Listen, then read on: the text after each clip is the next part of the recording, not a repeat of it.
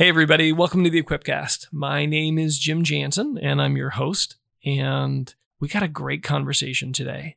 TJ Simpson and I sit down, and we talk about bringing Catholics back home. Loved ones, friends, neighbors, siblings, right? Just children, bringing loved ones back to the Catholic faith. It's a great discussion. TJ shares some great just background on like why people leave and where they go when they do. We talk about just some simple questions to get the conversation started again. We talk about how to find acceptance as you grieve the loss, so you're in a good place to begin those conversations. You're going to love this episode today, so take a listen. Welcome to the Equipcast for the Archdiocese of Omaha. Designed to help leaders to transform their cultures, to embody the pastoral vision, to be one church, encountering Jesus, equipping disciples, and living mercy. TJ Simpson, welcome to the Equipcast. How are you? Thanks, Jim. Thanks for letting me be here. I'm doing great today. It's wonderful weather outside, and I feel beautiful. Good too. It's a wonderful January day. No, I'm kidding.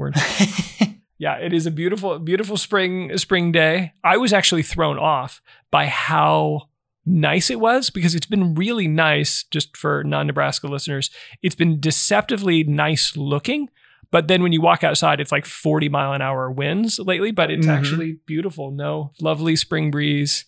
It's a great day here in Nebraska, and we're going to have a great conversation today. I'm really looking forward to this. I feel like this conversation is pretty much for everybody. I mean, I don't know anyone who doesn't have a friend, a family member, a coworker, someone they know. You know, it's like the 6 degrees of Kevin Bacon or something. I mean, like everybody knows somebody who has fallen away from the practice of their Catholic faith.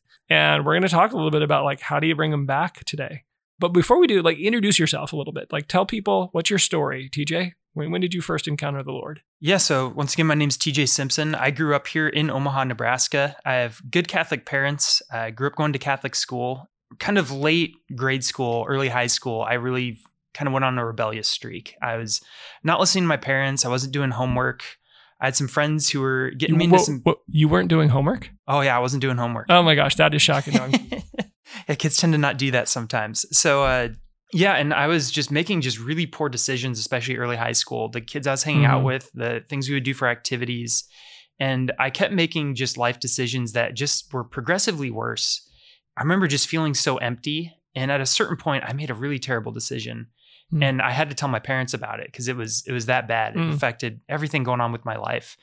I remember my parents not punishing me, but just weeping with me. Wow. Telling me that they were going to be praying for me.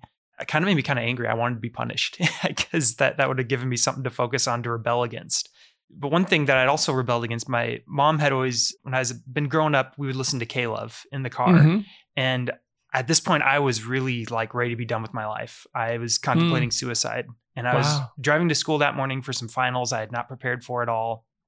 And I decided for whatever reason to turn on the radio. I was flipping through the channels and it stopped on K-Love. And I heard a message about forgiveness from 2 songs in a row that played that were pretty adamant on it. There was a 10th Avenue North song, and I forget the other artist, but it was both the messages were God loves you no matter what you've done. Wow. And I just remember being so struck by that. And that started a lifelong pursuit of like, who is this God who forgives? And that really culminated in college and beyond. I ended up looking at colleges, mostly by the end of my school years, I had gotten a little bit better academics as well, but I'd also turned to cross country and track and field as a positive activity. And I'd gotten pretty good at it and was looking at colleges just based on scholarships for cross country. My parents really wanted me to check out this school down in Atchison, Kansas. And I was like, well, I guess they're giving me a good scholarship, so I might as well check it out. Yeah. And I took one step out of my parents' van and like felt a presence there and a joy there. And by the time I was done, I was like, I didn't know a Catholic college like this could exist. I didn't know a Catholic school like this could exist. And so while I was there, I really dove into the community of faith. I had awesome teammates on my cross-country team. There's an incredible community there. I got connected with both Focus and St. Paul's Outreach, which were both instrumental towards me. Yeah. I was constantly just being challenged and growing. And around my junior year, I decided to start kind of discerning a vocation, to a celibate vocation in particular. And after college, I kind of fell away a little bit, to be honest. I stopped going to Mass. I kind of lost that sense of community, but I knew that I desired it, and I knew that God wanted me back, and I knew I needed God. And so that culminated with me discerning a religious vocation. I ended up going to visit a couple communities, but ultimately ended up joining St. Benedict's Abbey in Atchison, Kansas, the founders of Benedictine College. And I just dove so much into my faith, into knowing who Jesus is, and was very angry with him when he told me I needed to leave and work on sharing my faith and evangelizing, because I loved the Abbey. I was very comfortable there, but God pushed me out of that. How long were you there, TJ? I was there for 3 years. I took simple vows. And that's kind of a 3-year, you take vows for 3 years before you take solemn vows. Right. Yeah. Part of the discernment process, the extended entry into the community. Mm-hmm. I mean, it's funny as you share your story, a lot of it rhymes with my own. I didn't do homework for a period.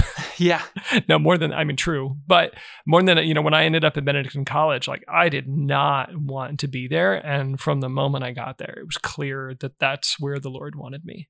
So gosh, I appreciate that. As you talked about the K-Love story, just to be clear, you weren't a regular K-Love listener at that time in your life. Yeah, it's not at all. You're not like the way you're describing yourself. It didn't sound like Christian radio was your thing. No, I actively hated it. Yeah, but the Lord managed to use an unsearched for radio station to change your heart. Yeah, that's awesome. Yeah. So what are you doing now? You're in Omaha. We're glad you're here. Yeah.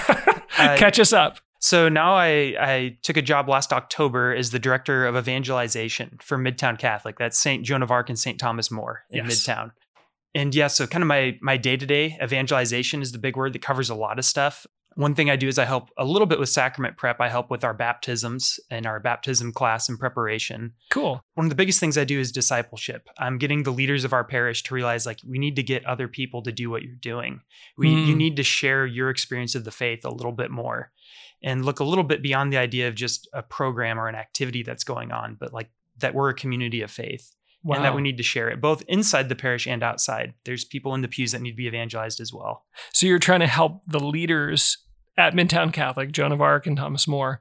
You're trying to help them become not just program coordinators, but actually disciples that make other disciples. Yes, exactly. That's great. That's a great transition, because we want to talk a little bit about this phenomenon, not unfamiliar to our own lives and our own story, where so many Catholics are falling away from the practice of the faith. I think it's a relatively old statistic now, but Catholics are fallen away Catholics are like the largest denomination. It's not really a denomination, but if you were to add up the percentage and the total numbers, fallen away Catholics are the largest single grouping of religious identity in the United States. Talk a little bit about the phenomenon, just if you can kind of bring people up to speed. Again, it's very experiential, as all of us probably know someone, but just give us a little bit of the quick outline of this phenomenon. Yeah. So in general, some of the bigger surveys about a decade ago or so came out, and it looks like the church has about a 59% retention rate. So if you were Catholic at one point, wow, you have a 59% chance of remaining Catholic. So those bigger surveys, that was the CARA survey and the Pew Research, and they're really just looking at people who identify as Catholic, though. And I think that there's some other statistics that are out there that show that it's much worse. Notre Dame did a study a few more years ago that looked at practiced and engaged Catholics, and they noticed in the younger generations that only about 7% of people raised Catholic participate and are active in their Catholic faith. Yeah, it's huge. And I think we all notice it. I think most of us notice it. My own personal experience, I grew up Catholic. I went to a booming Catholic grade school here in Omaha in their late 90s, early 2000s. And of my class of 90, I maybe know 2 or 3 people who still practice the faith. Oh, yeah. No, same for me. I look at my classmates from grade school, high school, very, very, very few seem to be practicing their faith. If they are, they're preparing for the underground church because they're doing it in such a hidden way. No one would know. Yeah. TJ, there's been some good research on this. It digs a little deeper beyond just oh my gosh, they're leaving, and they're leaving in huge numbers, and more and more are leaving faster and faster, younger and younger. But really, it's the why. Like, why do Catholics leave the church? And where do they go when they do? Yes, I think that second question helps us answer that first one of where they're going. Yeah, you're right. So I alluded to this earlier with the differences in those different surveys, but about 40% only kind of leave. It's actually a little bit more than 40%. Okay, say more about that. They culturally remain Catholic. Right. They would still identify Catholic as a survey, but they never darken the doors of the church. Yeah, maybe they go in for Easter or Christmas or with their family when they're invited. But in general, they don't go, they don't practice the faith. And we just heard at one of the conferences you and I were both at, a priest talking about he has siblings who will fast on Fridays. They won't eat meat, but they won't go to church on Sunday. Right. There's a lot of those out there. So where else are they going? There's some smaller groups that go to I guess the next biggest group is the spiritual but not religious crowd. That's a growing phenomenon. I think most people are aware of this, the idea that someone says they're spiritual, but they believe in God, but they don't really practice or see a need for church. Outside of that, there's smaller smatterings that go to evangelical and mainline Protestant. Those are the next two biggest. And there's some smaller groups after that. One thing that's of really significant note, I think, is that only about 12% identify as atheist of people that leave the church. Which is crazy. Like, of everyone that leaves the church, 88% are still theist. They think that there's idea of God and that one should have a relationship with him. I love that you pointed that out, because I think oftentimes, we're, without confusing the categories so much, I think a lot of our listeners have probably heard about, the rise of the nuns. And I don't just mean, little women with habits. I mean like NONES, like people that self-identify as having no religious affiliation. But that's not the same thing as being an atheist. No. Someone who says, I don't have a church or I don't have a religious affiliation, I'm spiritual but not religious, doesn't mean I hate God. In fact, there's a shocking number of people who would say I'm spiritual, not religious, or I am unaffiliated, I don't have a spiritual home, that nonetheless show up in church, various churches on the weekend, because they're searching. Yeah, they're looking. Yeah. And so that gets into the heart of that why they're leaving. Some of the biggest reasons that people answer on some of these exit surveys they've done is that their spiritual needs aren't being met. Yeah. That's usually the number one. Number two, pretty close on that. And I imagine most people listening can relate. There's disagreements on church teaching. That's usually the second biggest, but the spiritual needs are the biggest. Yeah. That's hopeful, because we can actually fix both, right? People who have problems with church teaching, usually the solution isn't to change the teaching. It's often there's an understanding gap or a relevance gap or a courage gap or something like that. So we can address that, but it's really easy to address those who aren't feeling like their spiritual needs are being met. Let's reconnect them with Jesus and let him do it. Yeah, exactly. That's I think that's the more underlying reason, is that they're lacking in their relationship with Christ, or their ability to grow in their relationship with Christ, with what's offered to them. Because if they knew Jesus, they're not going to have problems with those two things. They're going to be actively seeking their spiritual needs, and they're not going to have a problem with church teaching. Yeah. Well, it reminds me, I think as, because I've been blessed to be able to walk with lots of people who have the pain of, children, grandchildren, friends, spouses, siblings, classmates who've left the practice of the faith. And sometimes, particularly when they end up evangelical, there's this kind of, I want to sympathize with the Catholic frustration on this, but there's this judgmental tendency to say, well, they just want to drink coffee in church, or they just want want better music. It's like, well, don't you want better music too? It's like, yes, but okay. But our perception, right, that people are leaving because they just want better music and they just want to have coffee, does not match up with the reality when you talk to people like, why did you leave the Catholic Church? They don't say because of the music and the coffee. They say, I found Jesus. They taught me to pray. I've never been able to read the Bible before, but I get it now. They helped me. Like, they say stuff that is hard to hear because, we can do that. We can totally do that. Like, we have Jesus. And it's both painful, but actually hopeful too. Because for us to bring them back, it doesn't require us to be anything different than who we actually are. I agree wholeheartedly. Yeah. For my mom's faith, some of her conversion story when she really got into her faith was being part of a multi-denominational Bible study. And they would keep asking her, well, why do you Catholics believe this? And And that caused her to look, it's the same challenge to us when people leave the faith of, well, why do we believe this? We need to look deeper into some of those things. Yeah. So TJ, we've already kind of like wandered into a little bit of myth busting here, but let's maybe kind of stay on this. Like there's this sense that we sometimes think there are these myths that maybe cloud those of us who have remained Catholic, cloud our ability to see clearly, to help our loved ones find their way back. Let's do a little bit of myth busting here. What's a myth that we need to have dispelled in our own minds before we're able to effectively bring our loved ones back? Yeah, so one of them I think is just the idea that Catholic culture or catechesis that people were given earlier on is what's going to bring them back to the church.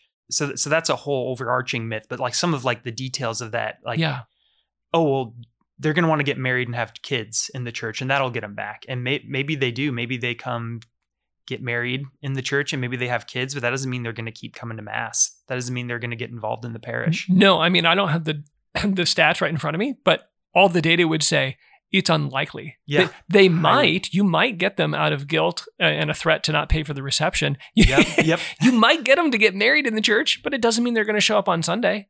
You might get them to baptize their child, but it doesn't mean they're ever going to bring them to mass or teach them the faith. And I imagine that reception threat is going on a lot because, I'm going through marriage prep myself right now at one parish, and I work at 2 other parishes. I see a lot of young couples going through marriage prep and not a lot of young couples at those parishes. Yeah. So I think that that's a reality with that. The other part of that myth is that, oh, I sent them to Catholic school. Like they're going to be just fine. The Eucharist maybe is even going to draw them back. Yeah. Some of those myths. And once again, that gets back to the heart of encounter, of knowing Jesus. Like if they just know the church teaching, like that's not enough to bring them back. Yeah.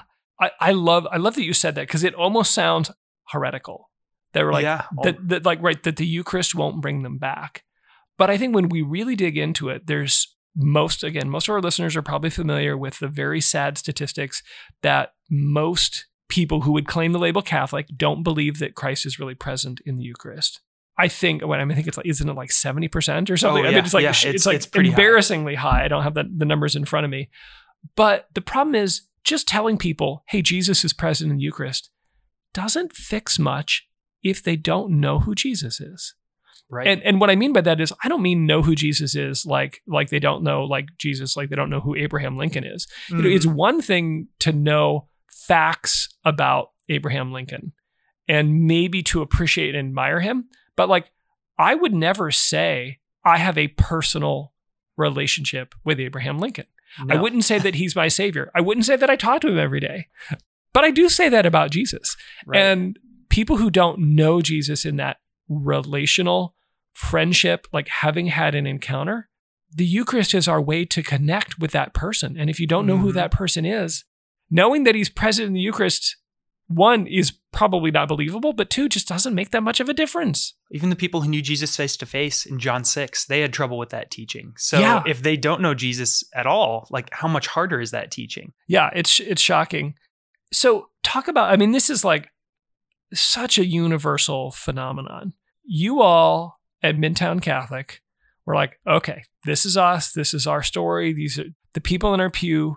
Tell us a little bit of the story. What did the Lord do to bring you to a place where you were able to begin to kind of step in and equip your people to respond to this phenomenon in love? Because I love what you did, and I want you to start to tell the story. Yeah, so it wasn't on my radar at all. A couple from the parish came to me with this problem. There's a whole article in the Catholic Voice you can read about some of their story. But they have a lot of children who are not practicing the faith, and were kind of led to this book called Return. I'll mention a little bit more later. But they had read through it, and they saw it was pretty great, and they're trying to share it with people. But there's got to be something more hands-on out there. Yeah. Because it's a good book. I've got it in front of me, right? Brandon Vogt. It's called Return, how to draw your child back to the church. Good stuff. But reading a book, no matter how good, isn't quite like being equipped to actually bring your child back. Yeah. And yeah, I think a lot of people feel alone in it too. And that's something where right away I was like, okay, like it hit me too, because most of my friends I grew up with are not practicing Catholics here in Omaha. So I was like, okay, I got to at least look into something for them. There's got to be something out there. And I was looking through different programs that kind of sounded similar. Most of them were about praying and acceptance. And even before I found... Wow. Wait. So you're reading books about how to help your child come back, or the phenomenon of like, your child stops to practice the faith. And you're saying the vast majority we're focusing on accept it, not how you might actually bring them back. Yeah. Not many were very practical. Which, I mean, acceptance is probably an essential first step. Right. It is. But it's depressing that would not be like only a part or the first step followed by practical advice. Exactly. And so as I'm looking through them, though, before I even noticed that this return program that I eventually found had it, I saw a face of someone I recognized. It was Ryan O'Hara, who's a big name for St. Paul's Outreach. And I had heard him talk in college. I was like, okay, well, this guy he's a dynamic speaker. He engages with college students. Like, this program must have something else going on with it. And so Father Jeff, my pastor, and I are looking through the program and started realizing, like, this equips people to share the gospel. Yes. And I love it. And yet we're looking at, like, we like have to do this. We have people in our parish hurting, and it's my job to evangelize anyway, and to get the parish active in evangelization. This, first of all, gives them the tool and gives them a very clear area where they are in need of doing this. Well, and like the nerd in me, like my eyes are lighting up as you say this, because there are very few faithful Catholics who don't know they're supposed to be sharing their faith. Right. I mean, it's like, you pull any faithful Catholic who's still engaged and they're like, yeah, Pope Francis wants us to love poor people and share the gospel. Yeah. I don't know what that looks like, but I know I'm supposed to do it. And so getting people, because there's some analogy between the roles that we serve, mine with the Archdiocese and yours at the parish, trying to equip people for mission. A lot of times it's hard because getting people's time and attention, like getting them to actually come to be equipped for mission is challenging. But here you've got something where there's a deep tug on their heart. I love my son. I love my daughter, my sibling. Like, there's someone I love. And that love compels me to come and gather and learn how I might be able to be an instrument for their return. Exactly. And yeah, so we were very excited about that dynamic that could come out of this program. That's awesome. And so, my next steps were calling the program director and kind of asking her about that. Because that was one thing I saw too, is we were looking at the timeline of when we were hoping to do this, and we knew Live Lent Together was going to be going on. And we saw the importance of that, of the small groups and building these small communities.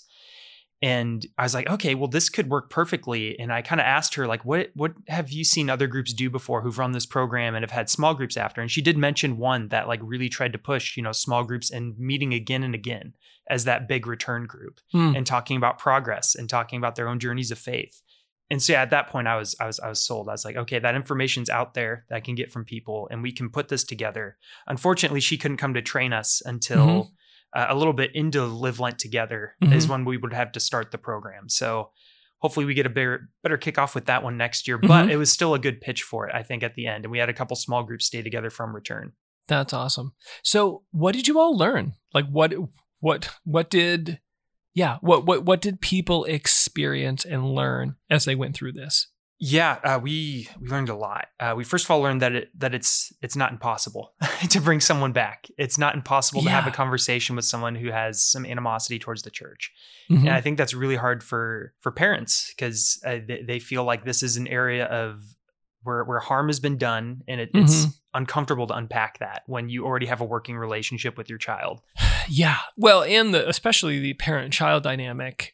Chances are you've tried and, it's probably gone about as well as trying to get your teenager to do their homework or clean their room. And you're like, okay, I don't want to go there anymore. Like, can we just somehow bracket this off so we can have a relationship and not shout at each other when we gather for Christmas? Yeah. But you're saying it's possible to preserve a good relationship and to enter into these conversations. Exactly. And that's what I think what we learned is the most important part first, is if you're going to draw someone back to the faith, there's got to be some healing that goes on. And it might not be very obvious what that is at first, but just establishing a clear line of trust and communication with someone is so important first. How do they recommend doing that? Because I'm sure there's a lot of people listening who are like, I know, they don't trust me anymore. And there's this gulf and we can't have a conversation anymore because the ones we had didn't go well. Right. So you love this person anyways, and you have these deep questions on your heart with the faith that you have for them.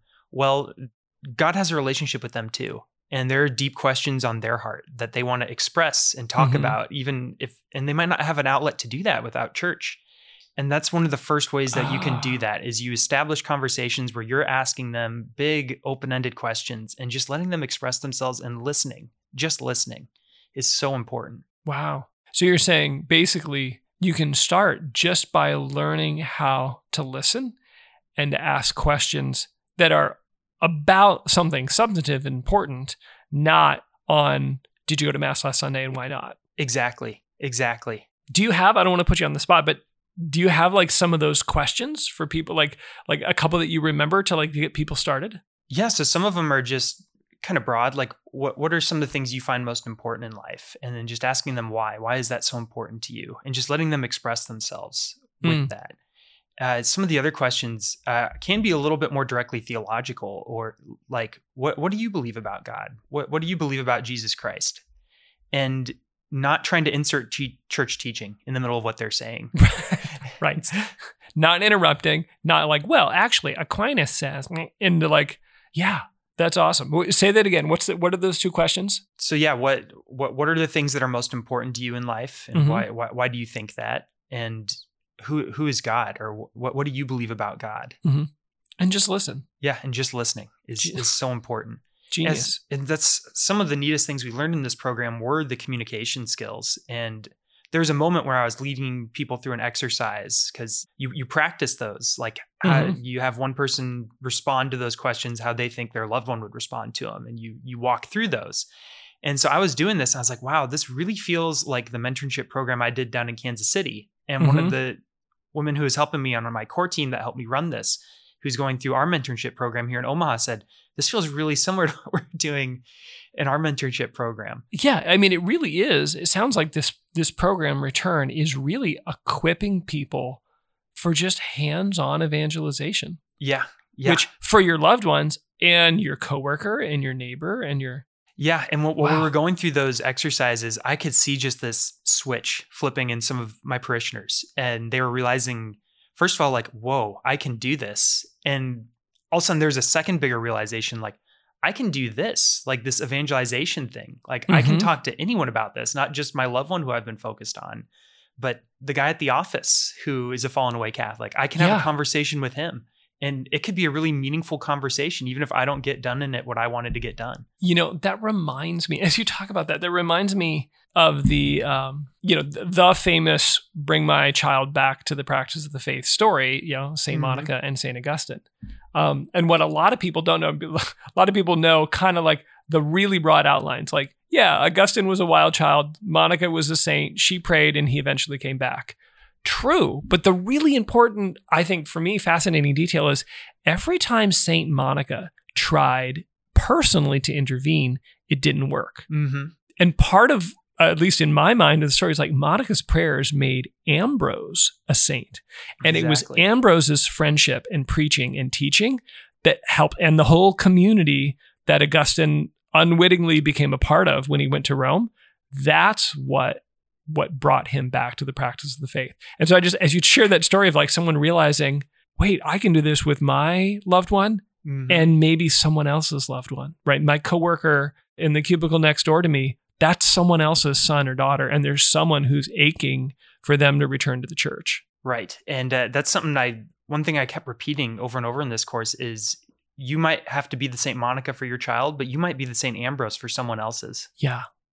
Yeah. And as the program director said, a deathbed conversion is a victory. You got to learn to work slow. That's awesome. Something else we learned is it can be sometimes there's some quicker success stories, but most of the time it's a slow process. I feel like that should be tweeted. A deathbed conversion is still a victory. Yeah. That's like, wow. So TJ, we touched on this a little bit earlier, but I want to come back to, two things. First off, hard questions. Like, how do you deal with the hard questions? Because it's one thing to become a good listener. and ask good questions. Mhm. It's another thing when you get kind of what feels like a technical question about church teaching or a difficult moral issue. How do you deal with those? Yeah, so I think this goes to kind of the heart of evangelization in what we're sharing. And you don't have to be afraid to not know all the answers. You don't have to be afraid to be a little broken, to not understand yourself. Yeah. One of the examples they gave us in the program was one of the speakers. He had an experience of someone calling him on the phone and asking him, what's the church teaching on same-sex marriage? I don't understand it. Mm-hmm. And he said, well, I don't know it word for word. Do you have a catechism by chance? And they did. Most chances you're not going to have this opportunity. Yeah, well, that's pretty fun. But they read it together over the phone, and the person started weeping because it was so much more beautiful than they thought it was going to be. And this is something I learned. I worked in sales for a brief period of time. Is it's okay to go in and not know the answers when your client asks, "Hey, what do you guys do with X, Y, and Z?" And say, "I don't know that answer right now, but can I get back to you about it?" And there's something about the humility there that I think is very attractive, in that sometimes we give like a really authoritative answer that we don't quite know very well. It can come across not very good, and we miss an opportunity to display humility, which is the Prince of Virtues. Well, and which heals. I mean, particularly when we talk about like the layer of the relational dynamics between parents and children and siblings, seeing humility in your sibling or in your parent, you're like, I don't know. I believe, but I don't know. I'll get back to you. For most adult children or teen children, like, holy crap, I've never heard dad say, I don't know. And it gets people's attention and wins their trust in a way far beyond perfectly spouting out the answer. And that's one of the things that I thought was so beautiful about this program and it teaching stuff like that was just the idea of what actually either keeps you Catholic or brought you deeper into your Catholic faith. The program director, Molly Shore, when she came out and trained my small group team that was going to lead this, she asked us to write down on a piece of paper, why are you Catholic today? Like what keeps you Catholic? And, we all wrote that down, and she said, okay, you've all written it down. I want you to raise your hand. How many of you wrote something about the church's teaching on same-sex marriage or the church's teaching on abortion? That's what your loved ones hearing all the time when they think of the Catholic Church. That's why your conversations are always about those things. We opened up our podcast. I think you open most of your podcasts when you're reviewing someone about their testimony. Sometimes our testimonies can kind of feel cheesy or gimmicky, but they are so important to our relationship with Christ, and that's what you need to share. Wow. TJ, that's really powerful. Like, just what keeps you Catholic? And yet that's the one thing that we almost never talk about when we're trying to re-engage. TJ, we talked about this a little bit earlier. We referenced it, that like our own disappointment, frustrations, guilt, our ability, to put it in one word, to accept the pain of having a loved one no longer practicing the faith. That's a hard thing. And I remember hearing that this program spends some effort to help people get to a healthy place of acceptance so that they can then go out and begin to make invitations. Talk about that acceptance, and particularly just conscious of people who are listening now. That's right where they're at. The pain is very fresh because there's a loved one right now that they're thinking about. Right. Yeah. It's, first of all, you need to hear that it's not your fault. Maybe partially you've played a role in it, but it is not your fault. The journey of faith, the journey to heaven is not easy for anyone. And your child, your loved one, they're not fully your responsibility. You have some responsibility to them if you're their parent, but I can't convert anyone personally. Pope Francis can't convert anyone personally. St. Paul didn't personally on his own convert anyone. The Holy Spirit used them, and the Holy Spirit can use you. But you first need to accept that it's not fully your fault. And because, especially if you're going in with that mentality, you're going to answer those questions a lot differently. You're going to speak because there's a shame there that you're answering questions with, or that you're pursuing them with. Right. Because you're feeling that it's your responsibility for them as an individual. Right. Well, and I mean, at least for me, when I'm feeling shame, I mean, it's there, but it's the anger that people actually see. Yeah. The shame's at the root of it. I'm feeling inadequate, but then I just come off, of course, right. It's a kind of a guy thing. And it's like, oh, and angry is not really attractive. No, that's not going to help, is it?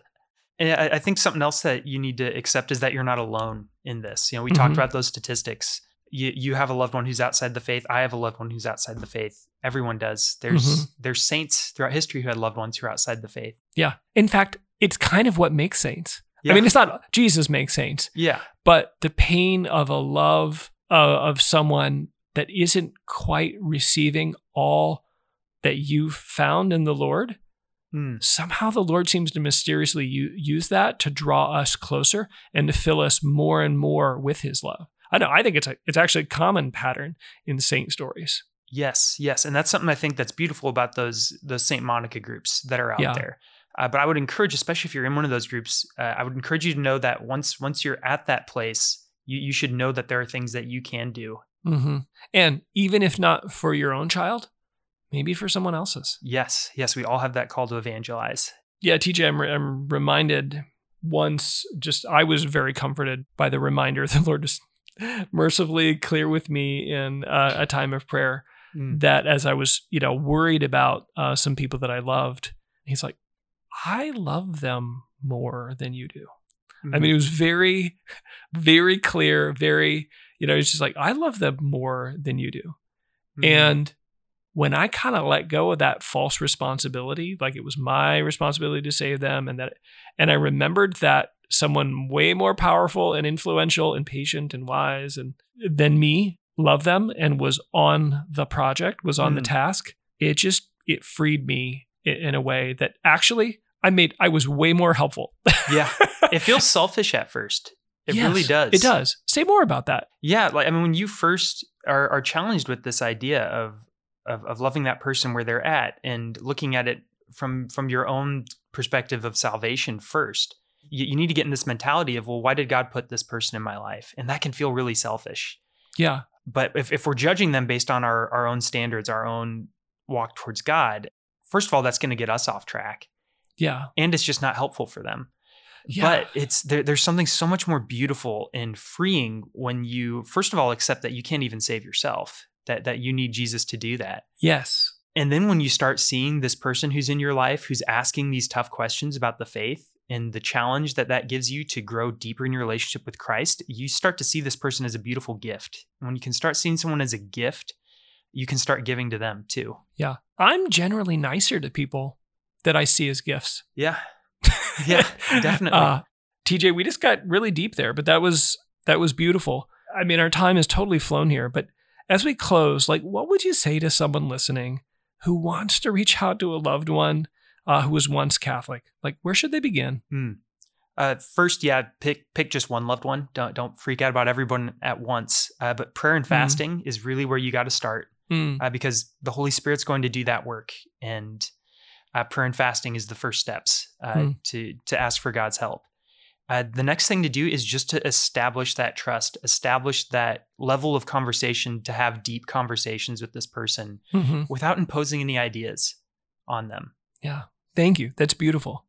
And it feels like that's actually it's kind of where we ended, right? Getting to a place of acceptance, of recognizing that the Lord loves you, that we can't even save ourselves, no less save our loved ones. Man, that's stuff that only happens in prayer and in real, deep, relational, silent prayer. TJ, thank you. Thank you for what you do. We should clearly maybe kind of highlight some of these things. We mentioned the book earlier, but the book by Brandon Vogt, are we saying this right? Vogt, I think. Vogt, okay. Brandon Vogt, V-O-G-T, works with Bishop Robert Barron, if you've heard of him. But his book is called Return, How to Draw Your Child Back to the Church. Excellent book. I've been thumbing through it the last couple of days. Really good. And then the Return program itself, returnfaith.org is the name of the website. Returnfaith.org. Molly Shore is the founder and owner. Great lady. Really effective for training you all. TJ, any other shout outs or resources you want to suggest to people? Right. There's a lot of good Catholic speakers out there just to listen to. One that I'd like to highlight is Bishop Robert Barron. Yeah. I really see in him kind of a Jesuit charism. He looks at the society and praises what's good in it and opens up a conversation. And if you see him from that angle doing that, you'll see what an incredible guy he is, and you can learn a lot from him. Yeah. You're saying not everybody can be as smart as Bishop Barron, but we can imitate his ability to see the good, praise it, and use it as a starting place for conversation. Exactly. Oh, I love it. TJ, thank you. Thanks for being here. Thanks for what you do. Good luck on the final few months of marriage prep here. Blessings to you and Angie, and thanks for being with us. Thank you so much for having me, Jim. It's been an honor. All right, everybody. You know someone who needs to hear this episode. You know how to do it. So wait till you get to your destination, or wait till you've got the dog tied up or safely back home, but then share this out with a friend who needs to hear it.